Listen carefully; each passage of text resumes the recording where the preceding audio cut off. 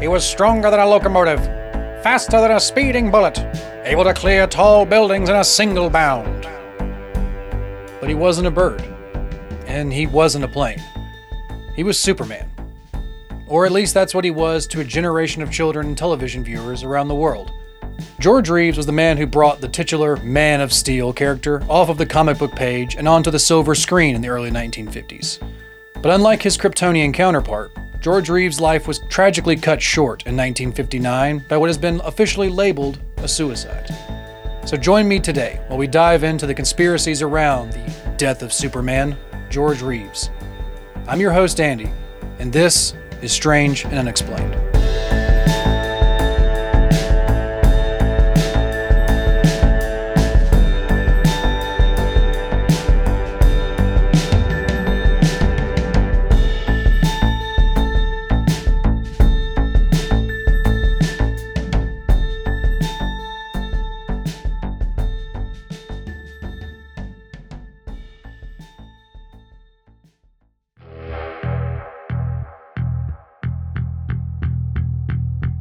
Now, while technically he wasn't the first actor to portray the Kryptonian from Kansas, he was, however, the first one to popularize him into American culture through his portrayal of Clark Kent in the hit TV series The Adventures of Superman, a show that not only ran for over 100 episodes from 1951 to 1958, but also holds a place in television history as one of the series that originally started its run in black and white and continued its episodes into the color transition.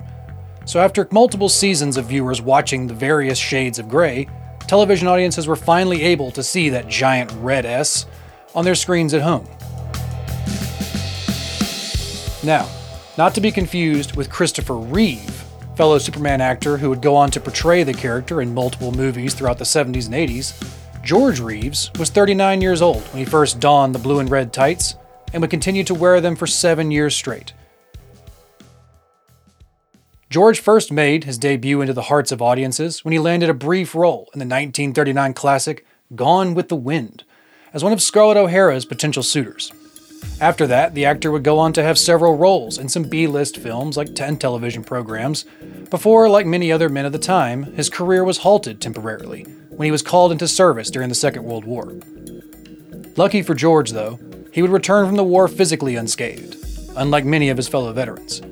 And he would then try to get his foot back into the world of acting in Hollywood. But, like many industries after the war, Hollywood was slow to bounce back, and the roles that so many actors were searching for, they simply weren't there.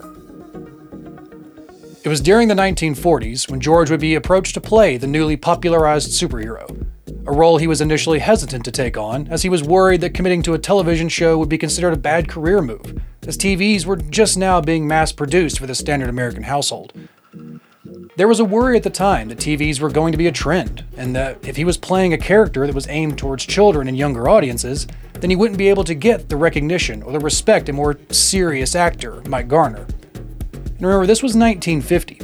Half of the superheroes and comic book characters that we all know and love, and that have currently made billions of dollars at the box office in recent years, they had either just been created or hadn't yet been written into existence. This wasn't a time when landing the role of Batman or Superman guaranteed you were the next big Hollywood name.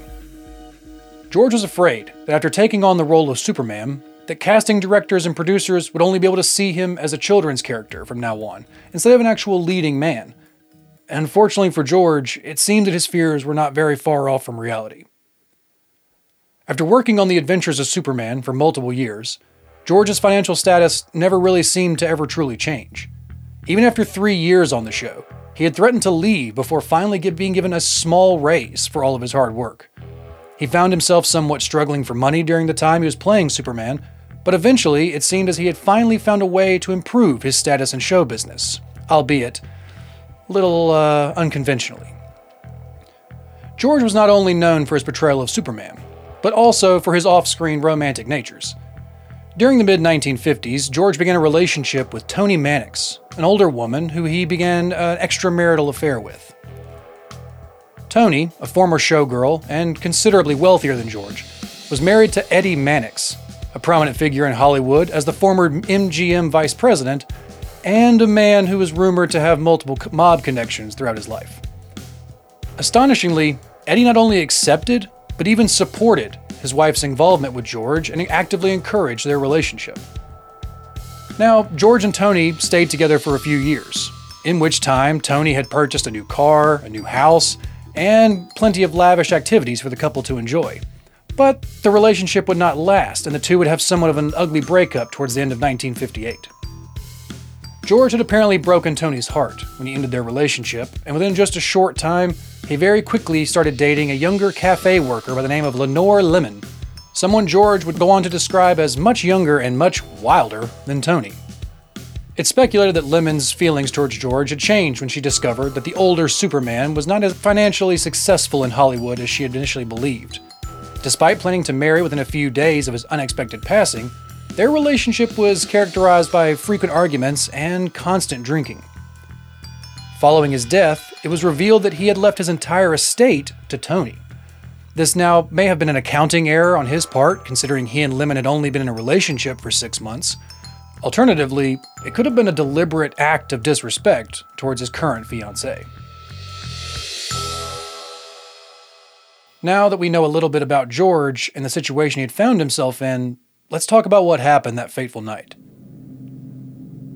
On June 15th, 1959, Reeves and Lemon indulged in their usual routine by heading out on the town for a night of drinking. Returning home around 11 p.m., they were greeted by unexpected visitors, Carol Van Ronkel and William Bliss, who had dropped by for a nightcap. Lemon, along with writer Robert Condon, who had happened to be staying at the house with them, gladly welcomed the new guests.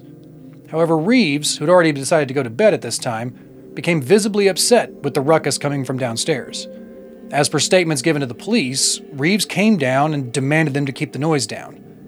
Their persuasion eventually led him to join them for a drink temporarily, but he eventually left the scene in more frustration, stomping his way back upstairs. Now, this is when things start to get a little fuzzy and a bit confusing. According to reports, George went upstairs angrily, and Lenore apparently stated, "He's upstairs now, and he's going to shoot himself." After a fumbling noise came from upstairs, she followed it up with, "See, he's opening the drawer to get the gun." There was then reportedly a single gunshot that echoed through the home, and immediately followed by Lenore stating, "I told you, he shot himself."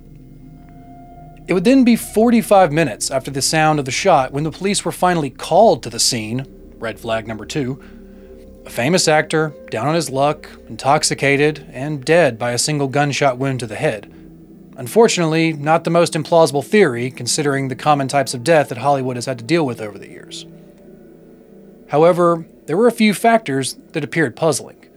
First, they observed that Reeves was fully nude, laying in his room. While it was evident that he had consumed plenty of alcohol that evening, it seems implausible that even in an intoxicated and angry state, that someone would remove all of their clothes before ending their life. Additionally, the police discovered 2 more bullet holes in the carpet, in addition to the one in the ceiling, which was linked to Reeves' head injury. Strangely, witnesses asserted that they only heard 1 gunshot that fateful night, and furthermore, Reeves' body exhibited signs of bruising and other marks that raised further questions. Why would you have 3 gunshot wounds or 3 gunshot holes if you're only shooting 1 time for yourself? The conspiracy theories surrounding Reeves' death were later depicted in the 2006 film Hollywoodland, except these theories can be simplified into 3 scenarios. 1. The first one suggests that Reeves took his own life. Plausible, but not as exciting. The second theory speculates that Eddie Mannix, driven by anger over his wife's involvement with the actor, killed George. Lastly, there is a theory involving the fiancée, where Lemon, supposedly in a drunken and unhappy state, shot her soon-to-be husband. Now, in this particular scenario, the 45-minute delay in the seeking assistance was attributed to her and the house guests attempting to conceal their murder and get their alibis straight. Although numerous questions still linger, a formal investigation has not been initiated thus far. In an effort to reopen the case once, Reeves' mother enlisted the services of a prominent attorney. However, the lawyer abruptly ceased representing the client for undisclosed reasons. The death of Superman. It has been one of the most iconic Superman comics of all time, but this time, it wasn't a comic. And it wasn't just on television. Superman was gone. And although this marked the end for George Reeves' portrayal of Superman, It initiated the beginning of a profound enigma associated with the character. Reeves' unfortunate death served as the initial pilot for a series of disastrous events that were related to the role, ultimately being referred to as the infamous Superman curse. Probably the most famous example afterwards would be Christopher Reeve, who would go on to become paralyzed from the neck down after his portrayal of Superman. But to this day, the death of Superman actor George Reeves remains one of Hollywood's darkest stories. And even though the answers to what truly happened to George Reeves on the night of his untimely death may never be revealed, the legacy of the character he played continues to live on to this day. And there's hardly a person on this planet now that doesn't know who Superman is, the Man of Steel. And so much of the fame and popularity that can be attributed comes from George and his commitment to not only playing the character, but for bringing him to an entire generation of children who would go on to refer to him as their Superman for the rest of their lives. Well, there you have it, guys. The case of George Reeves, the mysterious death of Superman. I hope you've enjoyed this episode. And if you have, please feel free to like and subscribe and follow us on social media for more updates. Please don't forget to look at our YouTube channel, True Crime Guys, and subscribe there for more updates and more videos just like this one as well. And you can find more episodes just like this wherever you listen to podcasts at Strange and Unexplained. All right, guys, be strange, but don't be strangers. Bye!